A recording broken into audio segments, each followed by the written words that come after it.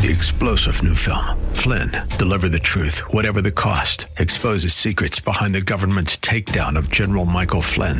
Flynn knew what the intel world had been up to. He ordered the first audit of the use of contractors. This set off alarm bells. He told the truth. He was the most dangerous person for Donald Trump to hire. They had to get rid of Flynn.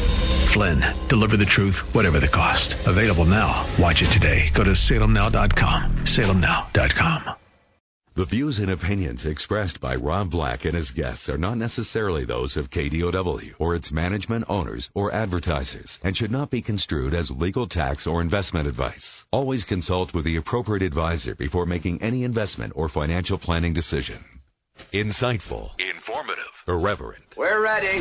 1220 KDOW presents Rob Black and Your Money, your source for breaking news, market updates, and successful investment strategies for the 21st century. Sounds like a great program. Getting you to retirement in today's market. So let's get on with the show. Taxes, family finance, insurance, the economy, technology, media, and entertainment. Rob is talking about it with you at 800-516-1220. So call in, we'll chat and have some fun. Now to start your day with the latest news and market commentary. Here's Rob Black on the Bay Area's business leader, 1220 KDOW.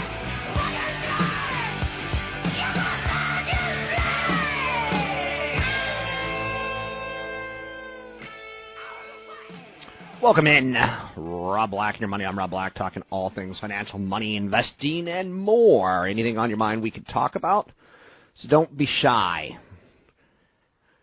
Oh, where do we start today? Warren Buffett, back in the Burger King deal, $3 billion. This just brings up a big conversation of tax inversions. Burger King buying Tim Hortons so that they can, not so that they can, but including that they can, get the added benefit of reincorporating in Canada with a friendlier tax basis. I've thought about in retirement moving to a foreign country or Florida, about the same thing, right? Or it has a friendlier tax basis. So I don't see why corporations don't do the same thing. And the United States, I think it's up to our government to come up with a solution that makes us more friendly to have corporations do business here. Or they can keep the current policy and see companies continue to jump.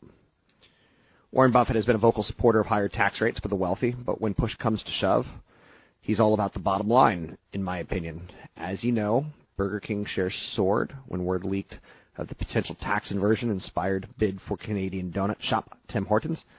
Now it's being reported that the deal will be funded in part by Warren Buffett's Berkshire Hathaway. So whether he wants to or not, and I think he might want to, he's now in the middle of this debate.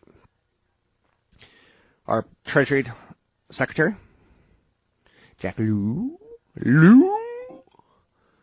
has said that the president's going to have to craft a policy to penalize this move or these types of moves. Burger King's majority owner is 3G, a Brazilian private equity firm led by 74-year-old billionaire Jorge Paulo Lemann. Last year, 3G and Berkshire partnered to buy Heinz. Berkshire laid out $8 billion for preferred shares that will pay back $1 billion a year and another $4.25 billion for Heinz common stock. No major terms yet on this deal. Berkshire is sitting on a lot of cash, $55 billion. So the reason that Buffett has to be involved is to protect Berkshire's 9.1% ownership interest in Coke. Burger King is married to Heinz, but its drink business is up for grabs. So 3G has already pushed for a switch to Pepsi in Latin American markets, with earnings that fall flat since 2011. Coke can little afford to lose soda market share, let alone miss growth opportunities for Coke's non-carbonated products. Fascinating stuff, right? Who would have known that Buffett would throw down money so that he can keep Coca-Cola inside of Burger King and not Pepsi? Coke, no Pepsi.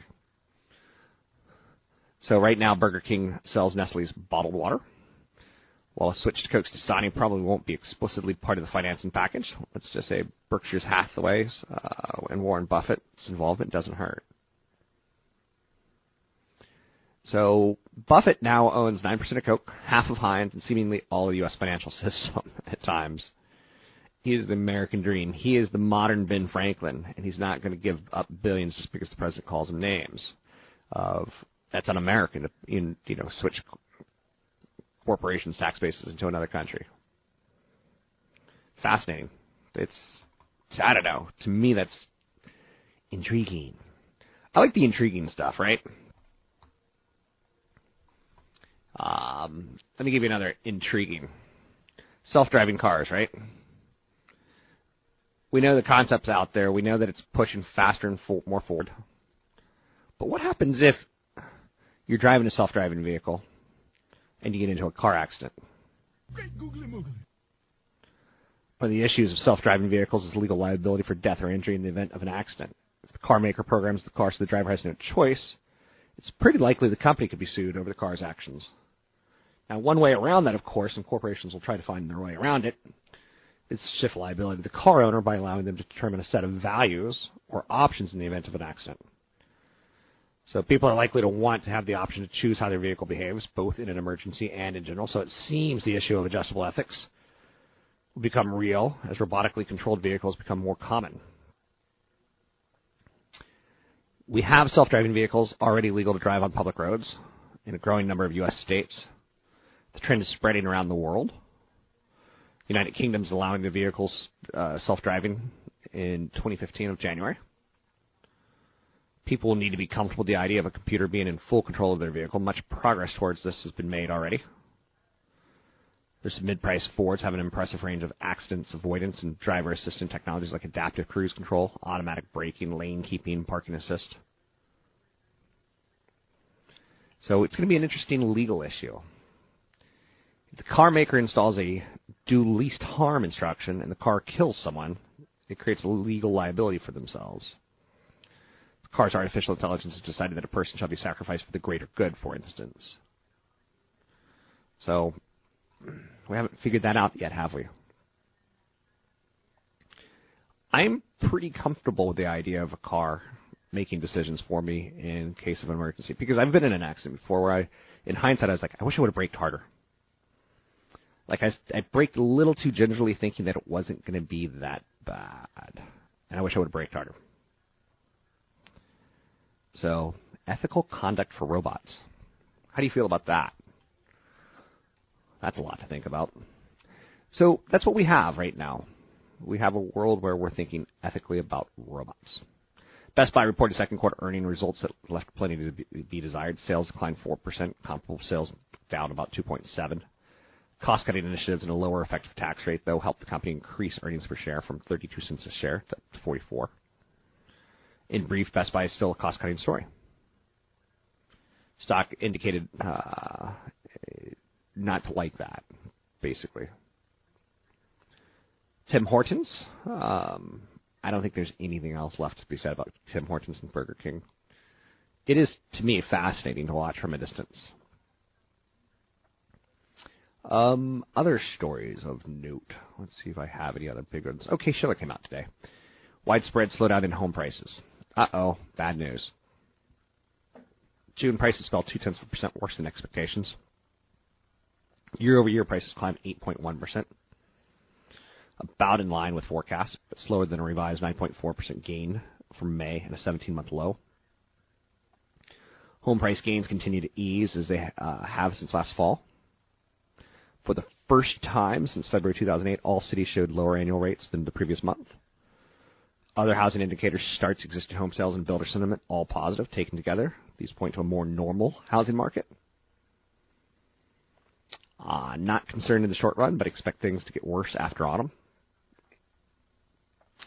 The Case-Shiller measure is a 3-month moving average, so it tends to lag shifts in the median price numbers published. Those numbers lag shifts in home sale volumes, so we should see a softening. The numbers can be expected to follow through and continue to fall later this year into October, November. Sales have recovered all the drop and more. Medium prices have rebounded. So, taking a look at some of the cities that you may care about, Los Angeles down 0.1%. San Francisco down 0.4%. San Diego down 0.1%. San Diego. So there's a couple cities that bucked the trend a little bit, but not by much. And again, it's slowing. 800-516-1220. It's 800-516-1220 to get your calls in the air. Anything you want to talk about, we can talk about. Money, investing, and more. I'm Rob Black. Take a break here. Be right back.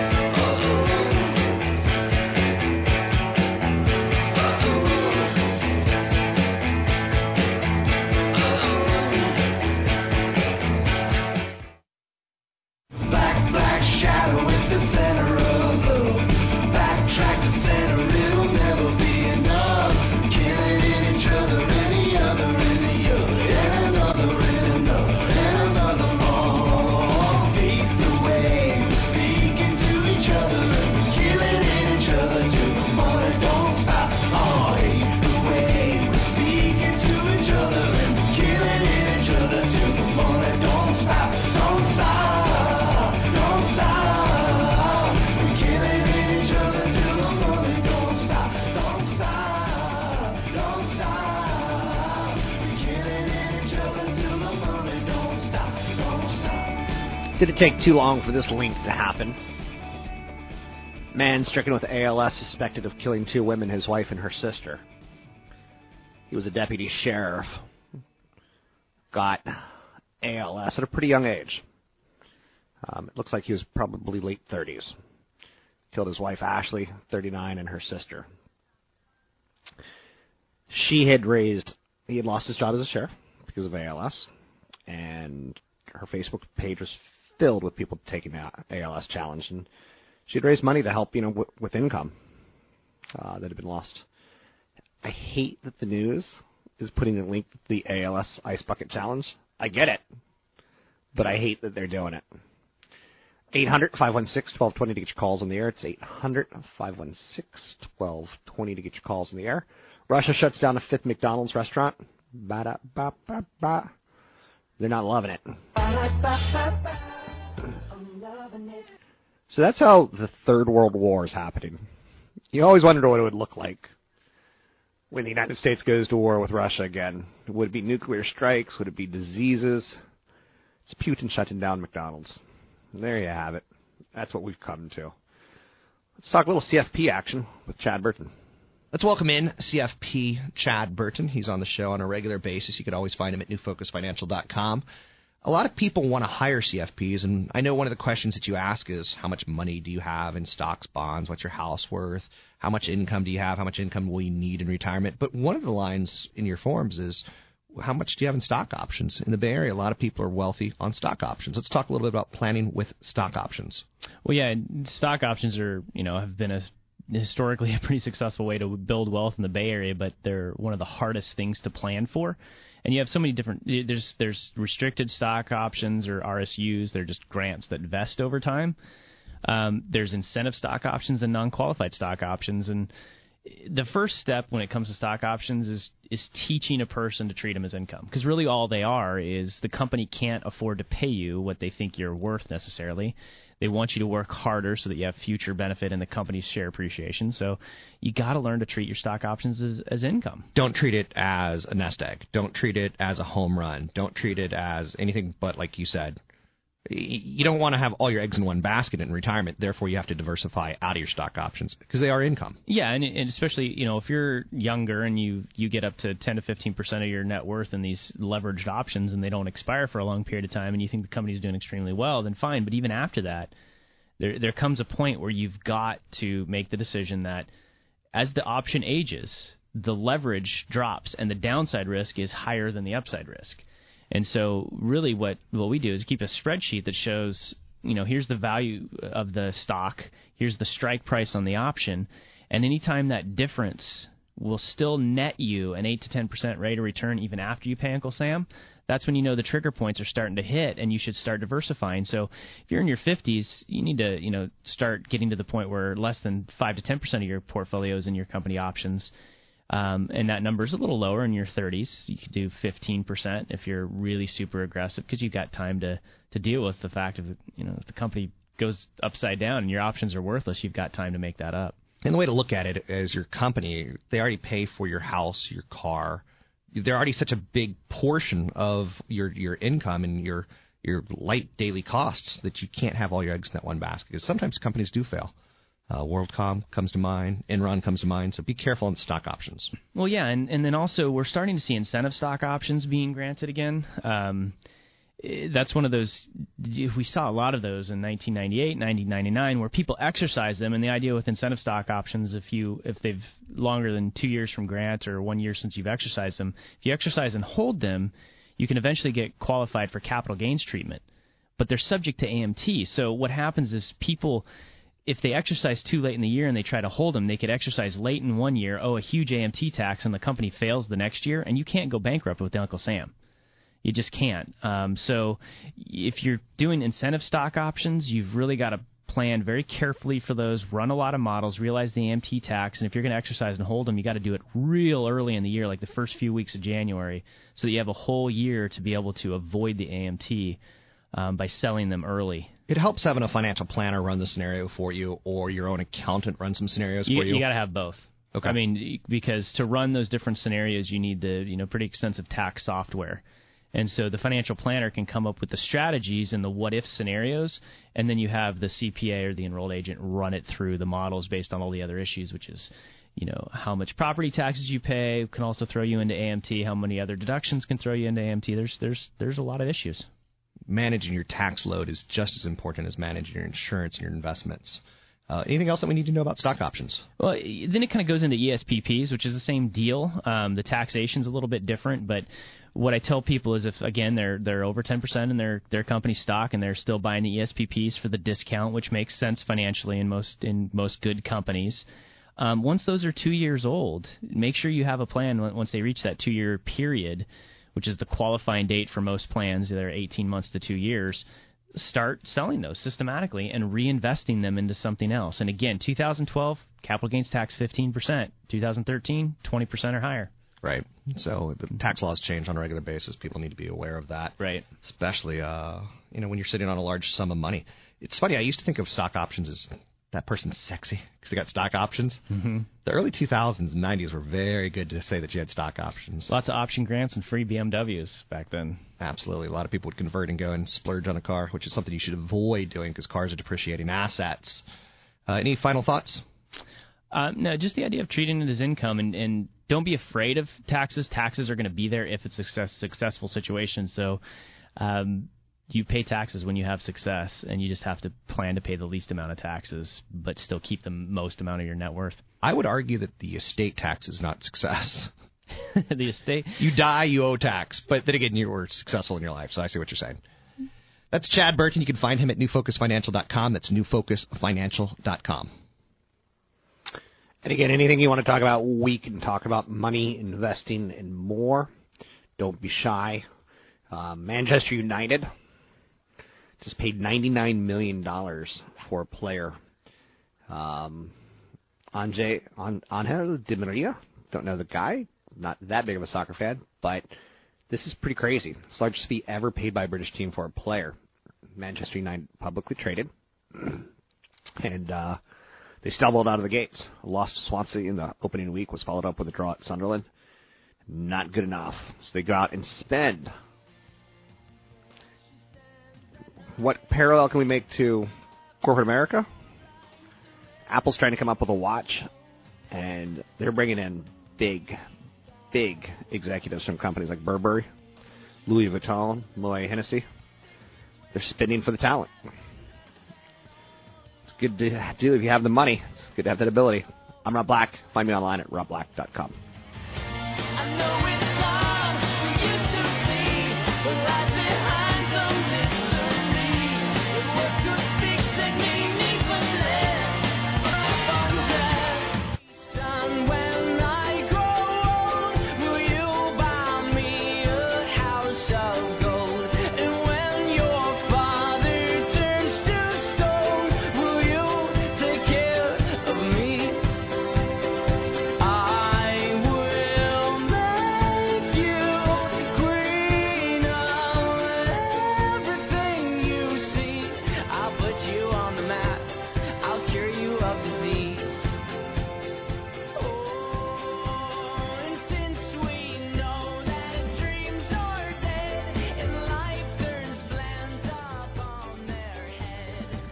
Welcome in. Rob Black and your money. I'm Rob Black. Let's bring in Patrick O'Hare, Chief Market Analyst, Briefing.com. How are you, Mr. O'Hare? Hey, Rob. I'm doing fine. Thank you. Good, good. Summertime almost over. You took a couple weeks off. Hopefully you're refreshed, but did you miss anything, or what was the big news that crashed when you were gone? Yeah, well, I guess you could say you crashed upward as far as the stock market was concerned, but I didn't feel like I missed anything. When I got back, I heard that, basically Eurozone GDP growth was about flat. Japan's GDP contracted considerably in the second quarter. That was not surprising after the big first quarter gain, but nonetheless, averaging the two out, you don't have a lot there. And the U.S. just keeps kind of plugging along here. And then, of course, in the face of all that, you had this S&P 500 climbed a new record high. So it really was kind of more of the same, and you saw that same push-pull dynamic on the geopolitical front just before I left for vacation. There's a threat of a Russian invasion into Ukraine, and then lo and behold, just before I checked out of the office, there was a headline indicating that Russia pulled back its troops from the borders, and then it was off to the races from there. So, and we've seen that really continue that on again, off again type of dynamic as it relates to the Russia-Ukraine situation for months now, and the market just ran with it as it's been doing for a while because it reacts favorably when it sees that worst-case scenarios are not unfolding. With that said, while you were away, or since we last talked, the S&P 500 hit 2,000. It seems to be holding it okay. The big number is something that my news director at my channel, at my television station, he's fascinated by. He's like, come talk about 2,000 or come talk about Dow 17,000. I'm like, it's just a number, and I'm kind of jaded by it. But what's your opinion on the big round numbers? I think they do wonders for investor confidence. It's nice to see a rising stock market, and you cross those thresholds, and it's noted as crossing them on the way up anyway, seen as a real sign of progress and improvement, and and that's a good thing. Technically, I mean, they don't mean anything specifically. You just have to look at what the underlying earnings power is, and in that respect, we've gotten some good fundamental news. The second quarter earnings reports were better than expected, much better than expected. Looks like we're going to exit that quarter with 10% plus EPS growth for the S&P 500, which is quite good. And then you pair that in again with the persistence of low interest rates and low inflation, and that's in large part along with the Fed's zero interest rate policy why the stock market continues to hold up very well in the face of some headlines from time to time on the economic front that don't look great, and some headlines on the geopolitical front from time to time that don't sound all that great either. With that said, if you were to, there's a lot of media headlines out there saying, it's like the dot-com bubble, but with better valuations. Everything seems to be melting up. Are you concerned, or more on the apathetic side, or somewhere in between? Well, probably the hardest thing to do is really divorce oneself emotionally from the market. I mean, it's if you look at the fundamental forces I just laid out, earnings growth 10% plus, you have a 10-year note yield that's below 2.4%, and you have an inflation rate that's under 2%, and those are good things. You have an economy and a labor market that does appear to be improving, and so sure, you've had a market that has run almost in a straight line higher for a long time now, and it's not going out on any limb for any market analyst to say that we're due for a pullback, right? And everyone's waiting for this so-called 10% correction. I don't know why everyone's fixed on the 10% number, but they're waiting for a big sell-off, and that's, I guess, understandable when things have been so good for so long. There's a sense of angst that builds that something bad is about to happen or is bound to happen, and it could. But it will likely be driven by some type of exogenous force that's outside of the central bank's control. and it won't likely come to fruition if the U.S. economy is not entering a recession. So you're probably going to have this market that moves in some fits and starts here as it adjusts to the reality that the Fed's interest rate policy is on the verge, or certainly entering a window where it's going to become less accommodative than it has been over the last 5 years or so. But the way I look at it, I think the U.S. stock market seems to be in a happy medium right now, right? It continues to love the idea interest rates at the zero bound, but it's also adjusting, it seems, to the possibility that interest rates might go up at the hand of the Federal Reserve because the economy is improving. And if the economy is improving, earnings prospects should continue to improve. And so it's kind of just sort of going right up the middle of those two lines of thinking right now and sustaining itself at these higher highs. And it has enough fundamental justification for doing that right now, we think.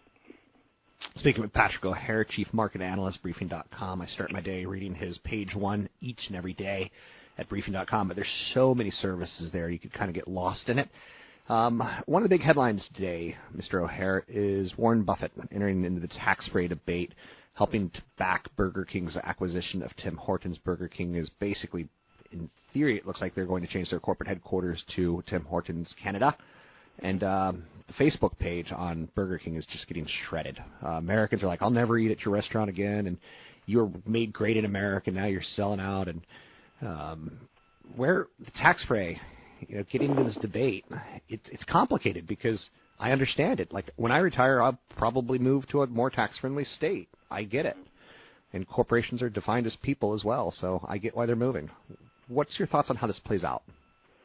Yeah, well, I didn't see the Facebook page, but what you're alluding to, I mean, it's probably true to form that really you have a loud, vocal minority probably making a real fuss over the issue. And you and I have talked about this before, Rob, and my position on it was that while it doesn't sound great, there's nothing illegal about it, right? I think it's just a reflection of a bad tax law that needs to be reworked. If, in fact, there is, if Congress is as up in arms about it as everyone's led to believe, then they should rewrite the tax policy, and then companies are going to have to readjust to that. But as things stand right now, they're acting in the best interest of their shareholders, frankly, and they're aiming to boost profitability by lowering their tax burden, and they have a loophole for doing that through these tax inversions. And until that is closed, you're likely to continue to hear about it. But I guess when you move to change something, there's got to be an initial uproar to get it on everyone's radar, so to speak. And it seems with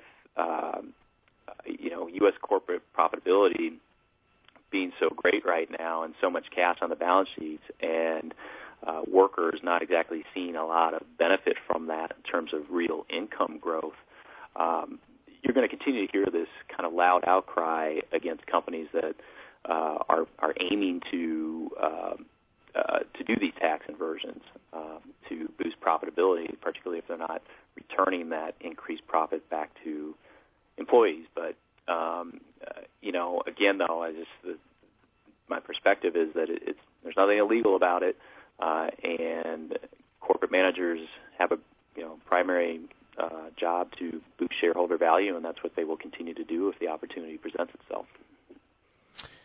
As I like to do in the last couple of minutes of the segment, kind of give you the form, anything that you're working on that you want to tell us about, get some insights. Maybe I skipped a topic that you find crushingly important. Yeah, well, I found it looking from afar on vacation, just seeing this continued drop in the sovereign bond yields in the euro area. You have them at record lows. I mean, multi-century lows, which is just incredible. And, of course, you have Mario Draghi out there now alluding to the possibility that there be some type of quantitative easing program implemented in the Eurozone. And one of the things I might be exploring in the big picture column that I write will be the idea of, what would a quantitative easing program really do for the euro area?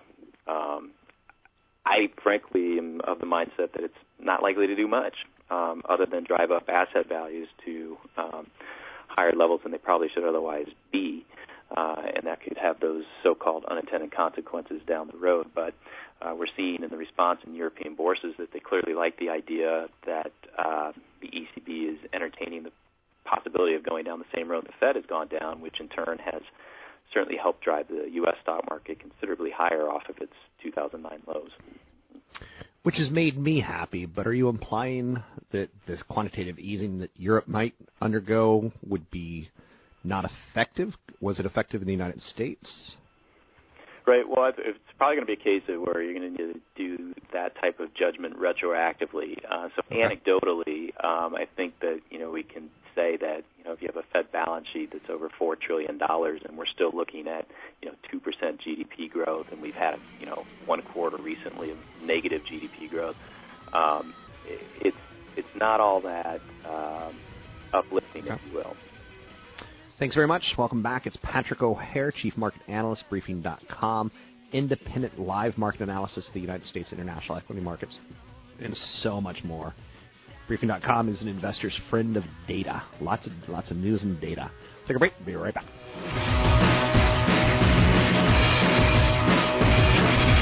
Baby, baby, baby, baby, right on, baby, baby, baby, baby, right on, baby, 88 July. It's got to change your mind. Oh, it's been running. It's your time to realize. And I never saw it coming. Forgive my lying eyes. Gonna give you all or nothing. It's got to change your mind. I can make you make your mind. Visions of our love pass right by me. Your eyes are enough to remind me. Visions of our love pass right by me. Your eyes are enough to. The labor market in the United States has me a little concerned. Give me a second on this one to figure out the best way to go with it. Fewer Americans are going to Best Buy. We're going online. We still want our goods, though. So we order them, and they're brought to us by someone in a car or truck, typically. There was a story this week talking about keep on trucking. We got a great big convoy trucking down the drought line. Whoops.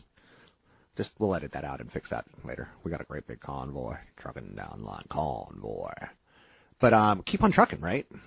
Remember the phrase in the 70s or 80s? I don't even know. Deliveries of online shopping orders. Massive pieces of equipment. Everything you see right now on the road probably came in a truck. There's a problem right now. Autonomous cars, new. Self-driving trucks, new. Drones, new. There's more trucking jobs available than commercial drivers. As older drivers retire in greater numbers, the industry faces a driver shortage. Years-long labor shortfall was masked during the recession as trucking volume plummeted. Consumers bought less. Builders hauled fewer materials. The industry has 30 to 35,000 unfilled truck driver jobs. So there you go. I've got people that I know that are underemployed. Become a trucker. Probably pays pretty good. It's probably not very sexy going to a truck stop, and I'm not even going to think about what goes on at truck stops because everything I see in movies at truck stops is bad. So the truck driving industry, believe it or not, there is a truck driving association. And again, don't we have a couple too many associations? But here's one, the American Trucking Association, ATA, says that it's really acute this time as the economy recovers. We're clearly short drivers, truckers. The turnover rate of drivers at large truckload carriers leaving the industry averaged 130% in 2005. Wow. It's turning to recruiters, the trucking industry, working with driving schools to court the next generation. Some student drivers are securing jobs even before graduating with commercial driving licenses. It's just our changing population, right? It's going to be interesting to watch. How good do you feel about a truck driving itself on the road? See, I'm okay with a car driving me, but thinking that a truck has got no one in it kind of scares me. Unless, of course, it does it from like 9 p.m. to 6 a.m. when I'm not on the road. Modern trucks features technology to help drivers, communicate in real time. A lot of diagnostics. Advances are appealing as repairing and maintaining a truck over its lifetime isn't cheap. So sometimes you have to own your own truck, right? Average annual pay for drivers, under $50,000 last year, but it's up roughly 28% since 2000. Drivers who specialize in hauling dangerous materials, they make $70,000 and up.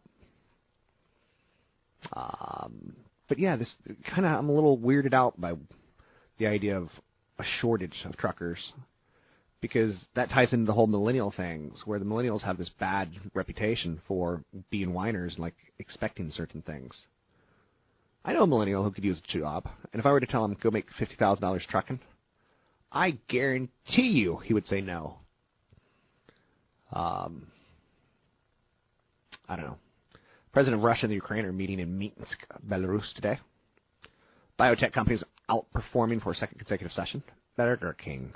I would like a burger. They've confirmed that merger with Tim Hortons. Strength day in energy and financials. Weakness in tech, healthcare, consumer staples, consumer discretionary. There's a lot of weakness, but the sectors that are driving the market are pushing the market higher. The S&P 500 set a record high, 2003, up 6 buckaroos. The Dow Jones Industrial Average up 68, sitting at 17,145. The NASDAQ up 9, sitting at 4566. My producer fell asleep because I just gave the market numbers with no ding, ding, ding, ding, ding. It's amazing that he even listens to the show. Once I had a board op, because he was not a producer, fall asleep during the show. It was fantastic. So I took a picture, and then they were like, we need to get you a new board op.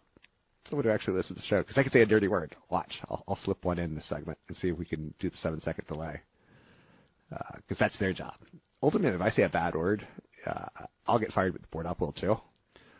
So, I could say the word. It's a blue chip company, which sounds a little bit like a word that I'm not allowed to say. But radio's funny.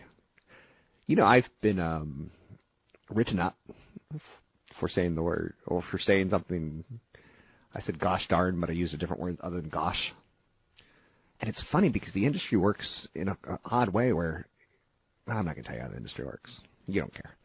800-516-1220 to get your calls on the air. It's 800-516-1220 to get your calls on the air. Anything you want to talk about, we can talk about. Walt Disney seeking some drone-related air show patents.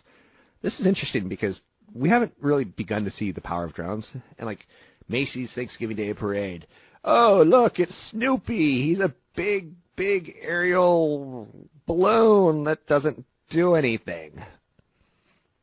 But if you can get a robotic Snoopy flying through the air, woohoo! Death-defying leaps. I'd like it. I'd like it a lot if you're following me. So we're going to see some pretty cool advances soon. Got a kid in school this year? Cost for sports going up big time for school sports. Over 8%. 800-516-1220. I'm Rob Black. We do have a great big convoy, and it is trucking down the line. Join the show. Give me a call, 800-516-1220. Pull a plug on your drink.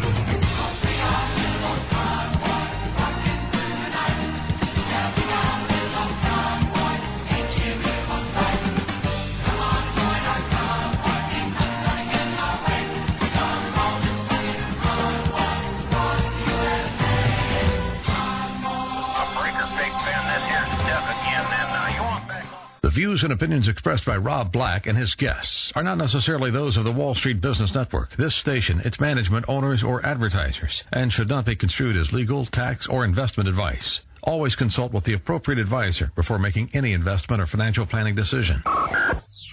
Insightful, informative, irreverent. We're ready. The Wall Street and Your Money, your source for breaking news, market updates, and successful investment strategies for the 21st century. Sounds like a great program. Getting you to retirement in today's market. So let's get on with the show. Taxes, family finances, insurance, the economy, technology, media, and entertainment. Rob is talking about it with you at 800-516-1220. 1220. So call in, we'll chat and have some fun. Now, to start your day with the latest news and market commentary, here's Rob Black on the Wall Street Business Network.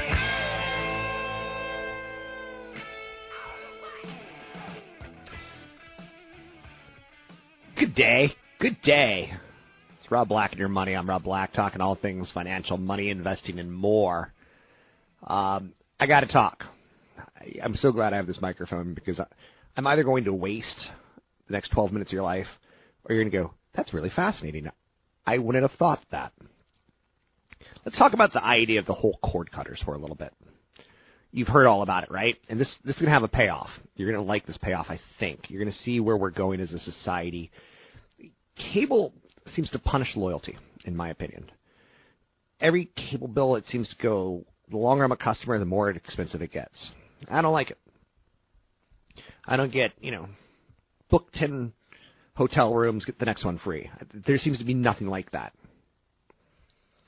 Number of pay TV defectors is steadily rising. About 6.5% of households nationwide have cut the cord, up slightly from 4.5% in 2010, but it's rising. I know people who live without it. I know people who live just on Netflix, Hulu. I know people who pirate television shows. Things have changed. You're not locked in anymore. There's ways of getting media. Things have changed, and people under the age of 35 are kind of shaping some of this. Number of U.S. broadband subscribers poised to exceed the number of pay TV subscribers by mid-2015. So people are using their broadband to get online and do stuff. There's a big acquisition announced today. And before I get to that, Chromecast by Google, Roku, Apple TV, there's all sorts of little things that you can do. And content's okay. You could probably switch with an over-the-air antenna. That'll help you get NBC, ABC, CBS, and Fox, and it'll be a better signal because it's not compressed like it is on cable. Simple TV or Tableau, local channels you're able to get and shoot them to your devices, your smartphone, tablet. It's for a small subscription fee. They allow you to digitally record those channels as well. There's also a TiVo Romeo. Slingbox is out there. Aereo. The United States Supreme Court ruled against the company. Aereo captured all of the free over-the-air signals and let people record them and watch them on a virtual DVR. But they're coming back somehow, some way, some shape, some form. Sports are the big obstacle. So, in theory, you could pay for Major League Baseball, and you can't watch your home team broadcast, but you could watch every other one. So, if the Giants are playing, who did the Giants play yesterday? Some team, the Colorado Rockies. So, you could watch the Colorado Rockies broadcast, and then turn on the radio and try to sync it up so that you get the radio voices matching with the TV, so you get the hometown flavor. So, we're going to see some legal ways around that. But this is where the story gets, to me, fascinating. And you're going to say, we'll see about that. There's a concept of who just bought who. Let me figure this one out. Make sure I get this right. Amazon.com just bought Twitch for $970 million, a live video game streaming site. Amazon's got the whole TV thing that they're doing, Amazon Prime Television, where you can get some movies, some TV shows, the House of Cards shutout at the Emmys. So they paid $970 million for a website called Twitch. Now, I've got a family member, not my family, but son of a sister, who is addicted to watching YouTube all day on his phone. It's kind of sad. You're like, if that was my kid, I'd take that away. But then, for some reason, it never gets taken away, right? But Amazon just bought Twitch for $970 million. It's a live video game streaming site. So kids love playing video games, right? No. This is a video site that you get to watch other people play video games. It's kind of the YouTube for video games. As of July, Twitch had over 15 billion minutes of content, and users were spending more than 100 minutes a day on the site. Twitch users can host live streams of their gaming sessions and broadcast them to the world. So the new Call of Duty game, when it comes out, I like seeing the technology. I don't necessarily have to pay for it now. I could just see someone else do it I'm good with that. I'm okay with that. I can subscribe and I can watch him play the whole game. How lazy are we as a nation? Now we're too lazy to even play the video games. Not just sit on the couch and play the video games. Junior, go out and play baseball. Twitch has over 15 billion minutes of content. It's kind of a resource for gamers who want to show off their unique skills. But here's where the story gets a little bit more interesting to me. And again, you kind of have to work with this. Google and Yahoo both tried to offer to buy Twitch. Amazon made the winning all-cash offer. The Google deal sounded like a sure thing, but the Google deal probably didn't happen because of antitrust issues. You know, Google's been able to acquire and gobble up many companies, but YouTube is used right now so that people can upload videos of them playing video games. And Twitch would, eat that away. When you look at the amount of volume of live streaming on Twitch, it's stunning how big of a company this is as far as people, playing games or watching people play games online. It's dominating the market. It's dominating the pie chart, so to speak, of competition.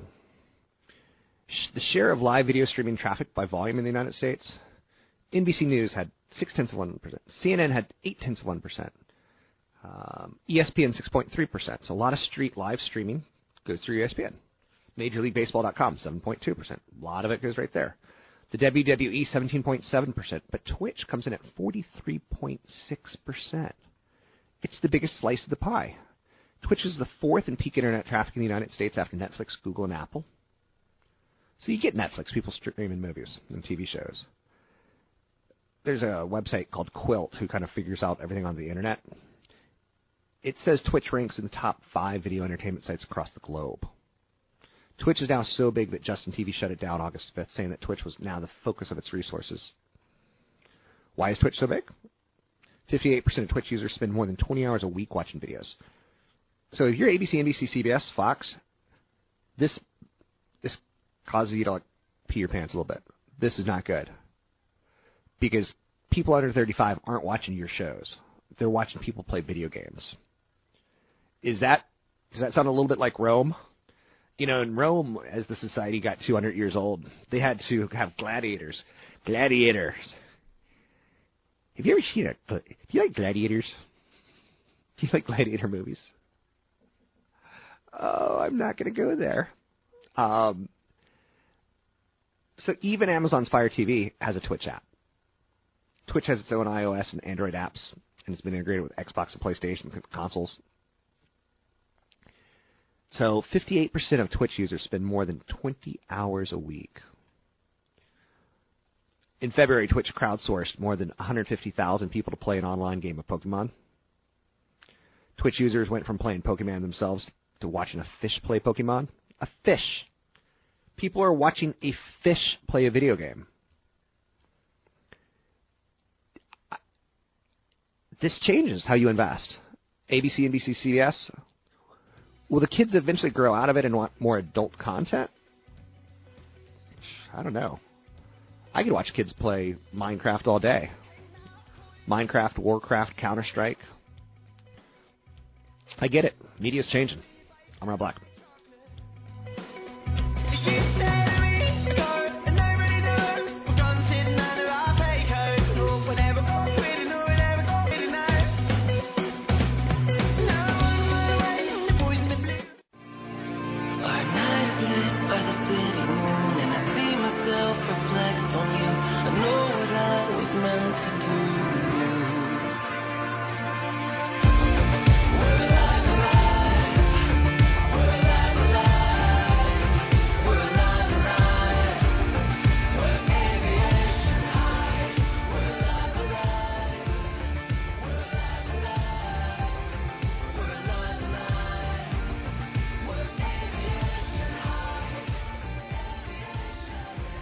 Netflix completely shut out last night at the Emmys. The one thing I forgot to mention about Amazon buying Twitch for $970 million in cash, the advertising, it's just a no-brainer. In history, Google buying YouTube, they got it cheap. They saw it coming. Most people didn't. ABC, NBC, Fox, they're not, their heads are in the sand. I don't get it. So I own shares of Disney because I still think they're incredibly powerful. But how long will they, keep their heads in the sand is a big question. Big loser today, and not stock-wise, but story-wise, Apple. They're going to replace some iPhone 5 batteries. You have to go online to see if the phones are eligible. If you purchase an iPhone 5 between September 2012 and January 2013, then you may be eligible for a free battery replacement for your device, which is always awesome. Apple launched the battery replacement program after learning that some of its iPhone 5 devices may suddenly lose kind of like juice, which is not good, not good. Costs for youth sports are set to spiral again. Things have changed since I was a kid, clearly, because this is a store. Back-to-school spending is on track to rise 3% overall in 2014. But families with kids in elementary, middle, and high school are likely to spend about 5% more than the year before. And, that's nothing compared to the 8.4% rise we're seeing in cost for gear, baseball gloves, lacrosse sticks, things like that. So just throwing it out there, paying to play on sports teams is now the norm. Almost 2/3 of students participate in middle and high school sports, paid to do so. I didn't. Self-driving cars, creating a fascinating legal issue. Just throwing that out there. I remember in the 1970s when we did seatbelts, people freaked out that there was national law about wearing seatbelts. People freaked out. Self-driving cars, I think there's going to be some freak-out issues. Let's bring in CFP Chad Burton, do a little chit-chat with Chad, the CFP. Joining me now, CFP Chad Burton. You can find him at newfocusfinancial.com. Regular guest on the show. Today we're talking a little life insurance investment tip and estate planning tip. I like the tips. People like the tips. People like the easy, digestible content that Chad Burton throws out.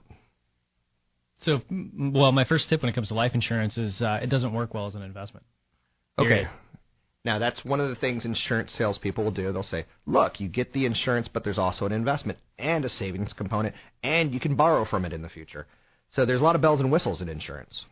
Well, yeah, right. But if somebody sells you life insurance as an investment before maxing out your 401k, contributing to a Roth, or doing a non-deductible contribution and converting it to a Roth if you're not eligible for a Roth, and they do a financial plan and the first thing they do is sell you life insurance, they are awful planners.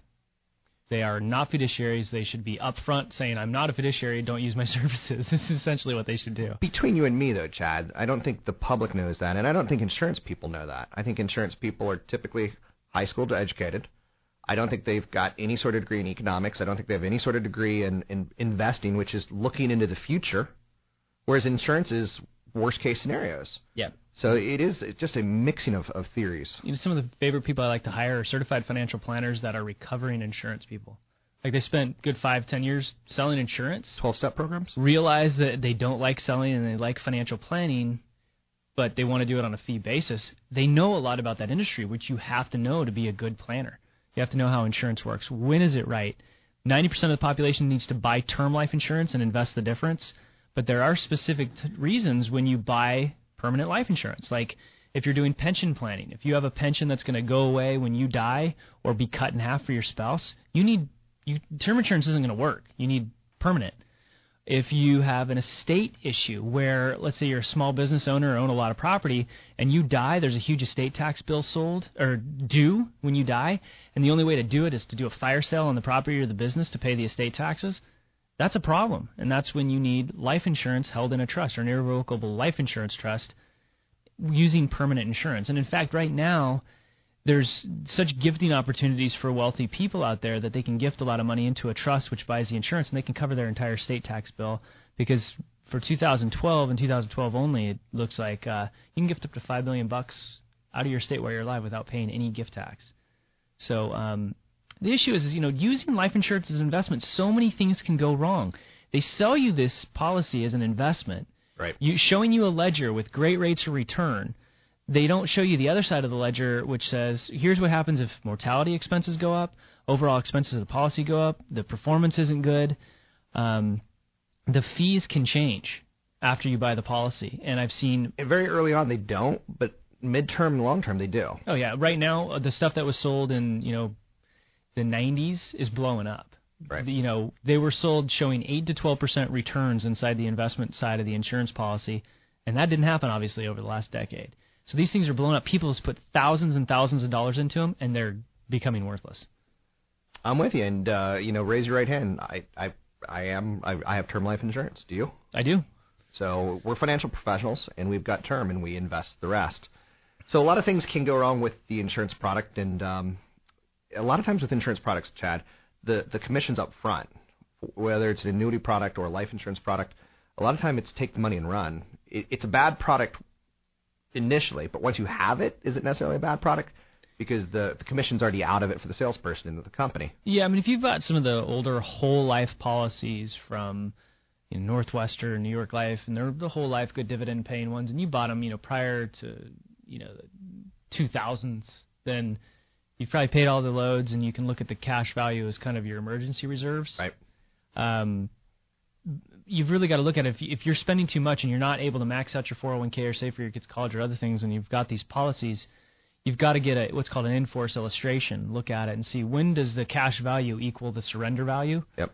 To see when you're able to get out of it, and you also have to look at the tax consequence, because if you surrender it, and you're under age 59 and a half, and there's more money in it than what you put into it. Yep.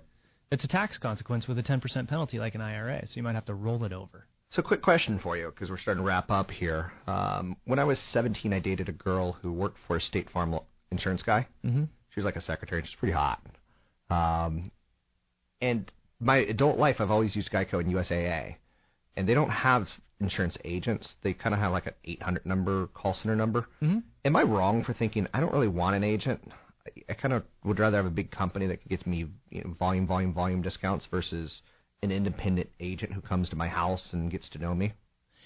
Yeah, I would say that's again true for about 90% of the population. But I like it when people get all their stuff in one spot, because if you're going to get something from Geico, also get your umbrella insurance there. Don't try to piecemeal your stuff together with different discount places, because you can end up making mistakes in values. And a lot of times to get umbrella, you have to have certain coverage on your auto and home.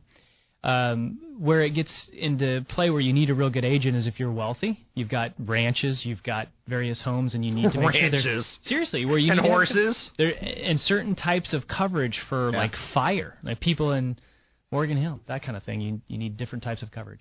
That's CFP Chad Burton. You can find him at newfocusfinancial.com. That's newfocusfinancial.com. And I'm Rob Black. You can find me at robblack.com. That's robblack.com.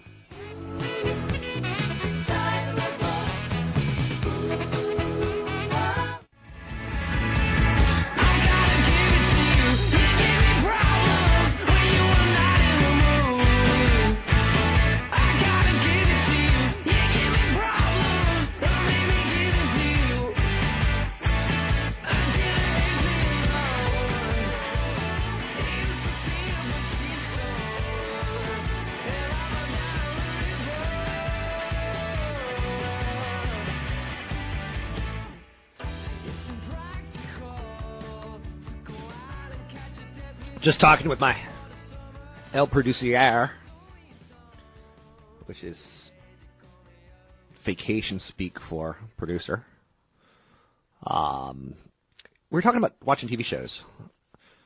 He said, hey, did you see this? Did you see that? I'm like, ugh. I'm very choosy about what I throw time into, because I think we have very little of it.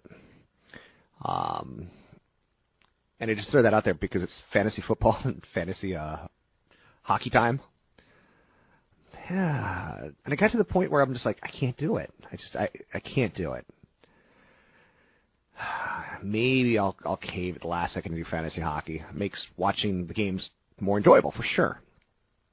But I don't see how people have time for that.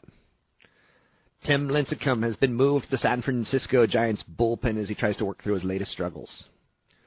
Not a good sign. Not a good sign, because he needs some starting pitching to do well in baseball, but he's been just inconsistent. Widespread slowdown in U.S. home prices. S&P's Case-Shiller Home Price Index has declined for the second straight month. It's going to get healthier. Right now, I don't think we're in a healthy real estate market. Warren Buffett enters tax fray. He's backing the Burger King deal with $3 billion. President Barack Obama called it un-American to repatriate your company in a different country. How about you be American and show capitalism? Show us some reasons to stay. I get it. When I retire, there's a chance I leave the United States. Am I un-American? No. I'm trying to do the best for myself. Corporations are as well. Burger King, for the record, is moving to Canada, their corporate headquarters, and I'd consider it. If the tax laws are there, do it. I think U.S. corporations, we have the second highest rate in the world. It's ridiculous. I'm not going to get into a big battle on this, but Warren Buffett's in it, and he's not going to let he's going to say Americans should pay higher taxes, but he's not going to say anything along the lines of his corporation. He's backing Burger King. So Best Buy revenue missed expectations. Or customers are shifting online. I go into a Best Buy, and the first thing I want to do is yell out, like, hello, hello, hello, hello, hello, hello. Like, it's too cavernous. It's too big. I know. Size matters, right? But in retail, it's like, it's too big. I don't need the 82-ounce steak of retail. If you could eat the whole thing, it's free. And it's just not personal. Like, I feel like I'm going to go walk around 5 aisles and see if I can't find someone to help me. Right? It's too big. It's too big. It's too big. No good. Restaurants are shrinking their menus. The next big thing is shrinking the menus. For years, most restaurant chains have been expanding their menus. But there's intense competition. So some chains are doing the unthinkable. They're less is more. More quality, faster service, hotter food.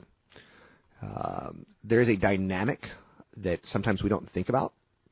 Fewer menu options not only cut costs, they make customers happier because chains can do a better job with the most popular items.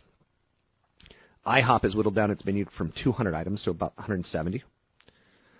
BJ's restaurant has cut entrees from about 181 to 150. They want to get closer to 100. If you ever go into a Cheesecake Factory, you're like, how do they have all these choices? They must absolutely have to throw things away. Waste. So millennials care about food quality, flavor, local sourcing, and the ability to customize their meals over massive menus. The less is more has kind of spread industry-wide. Total number of menu items at the nation's top 500 restaurant chains are down 7.1%. So it's a trend. And it may seem contradictory, but it's quite the opposite because it's more customizable. Chipotle has just 4 main items on its menu: burritos, tacos, burrito bowls, and salads. Made with 18 original ingredient or 18 optional ingredients, right? Now, those 4 things can be put together 60,000 different ways. So you get the idea. Amazon buying Twitch for $970 million. I dedicated the whole first segment of the show to that and how it's crazy that this company has 55 million users who are spending over 100 minutes a day on the site on average. Amazon's getting into advertising and eyeballs. Amazon wants to compete with Google and YouTube. Although Netflix completely shut out at the Emmys last night. 31 Emmy nominations. Kevin Spacey, obviously, Julia Louis-Dreyfus, Taylor